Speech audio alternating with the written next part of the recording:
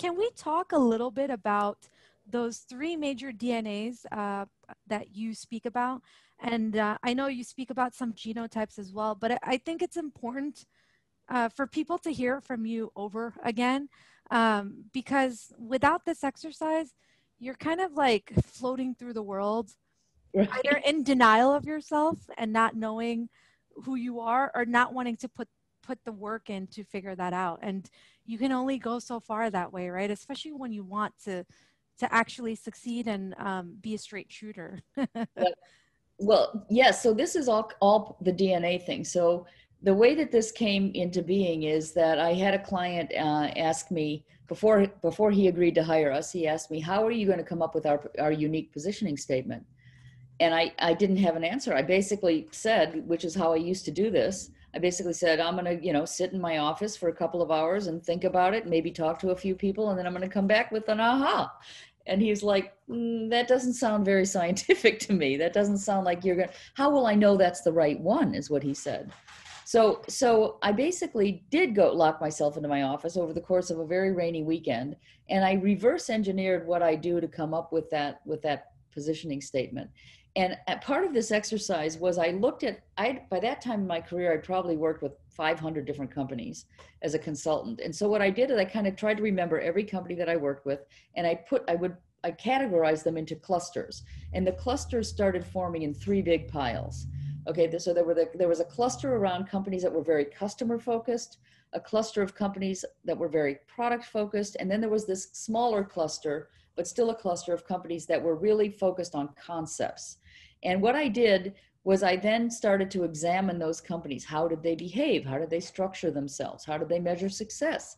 How did they hire people? How did they fire people? All of these things. And the clusters became clearer and clearer and clearer. So we have this group of customer focused companies that do things very differently from the other two companies. And I ended up nicknaming them mothers because I wrote a book, and you have to have alliteration if you're going to do a book, but really they're customer focused, and I call them mothers. And I discovered that there was only two ways that they could position themselves. They could position themselves around a market segment, like Nike does, which their market segment is what they call the authentic athlete, or they could position themselves around a customer experience, like Disney does. They're a mother company focused on experience, and those are the only two ways that a mother can position herself. Then you got this other cluster of companies that are product focused, and again they behave differently. They talk about different things in meetings. They spend their money differently. They hire differently. They fire differently. And those companies are all focused on product. And the only two ways that they can position themselves are around features, which many of them do. Like I would say Oracle is a great example of a company that focuses on features.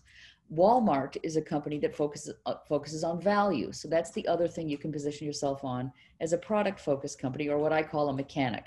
So you can focus yourself on features, or you can focus yourself on value. And then the third cluster, again, a smaller cluster, I ended up nicknaming missionaries, because these are companies that exist to change human behavior on a fundamental level. And they behave entirely differently from everyone else. They don't do market research typically. They hire people differently. It becomes a lifestyle to work at those companies as opposed to just a job. And these are companies, we know many of them because they have changed our behavior. Think about how Starbucks changed our coffee drinking behavior. Starbucks was a missionary. They took something as simple as a 25-cent cup of coffee from yesteryear, and they turned it into a $5 multi-gazillion dollar industry where we now feel, and I have one right here, we now feel that we have to have this luxury in our daily life. And back before the pandemic, we actually wanted to have that luxury in what they called the third place. There's home, there's work, and then there's Starbucks. And that's a missionary company. They've changed our behavior. So there's these three kinds of companies. And the reason it's important to know which one you are is because you want your marketing to authentically align with who you are. And this is where I give people the example. I'm 5'3", and I am short and I'm stocky and I'm coordinated, but I am not a ballerina. But when I was a kid, I thought I wanted to be a ballerina because I took all these bazillions of ballet lessons, right? But if I looked at my DNA of my body, it was not a good fit. It was not going to happen.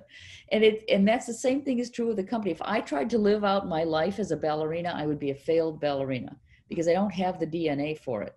Just like a company, Starbucks, if they tried to live out their life being a value-focused company, they would never be charging $5 for a cup of coffee. They wouldn't have invented the third place. They wouldn't have changed the way we drink coffee.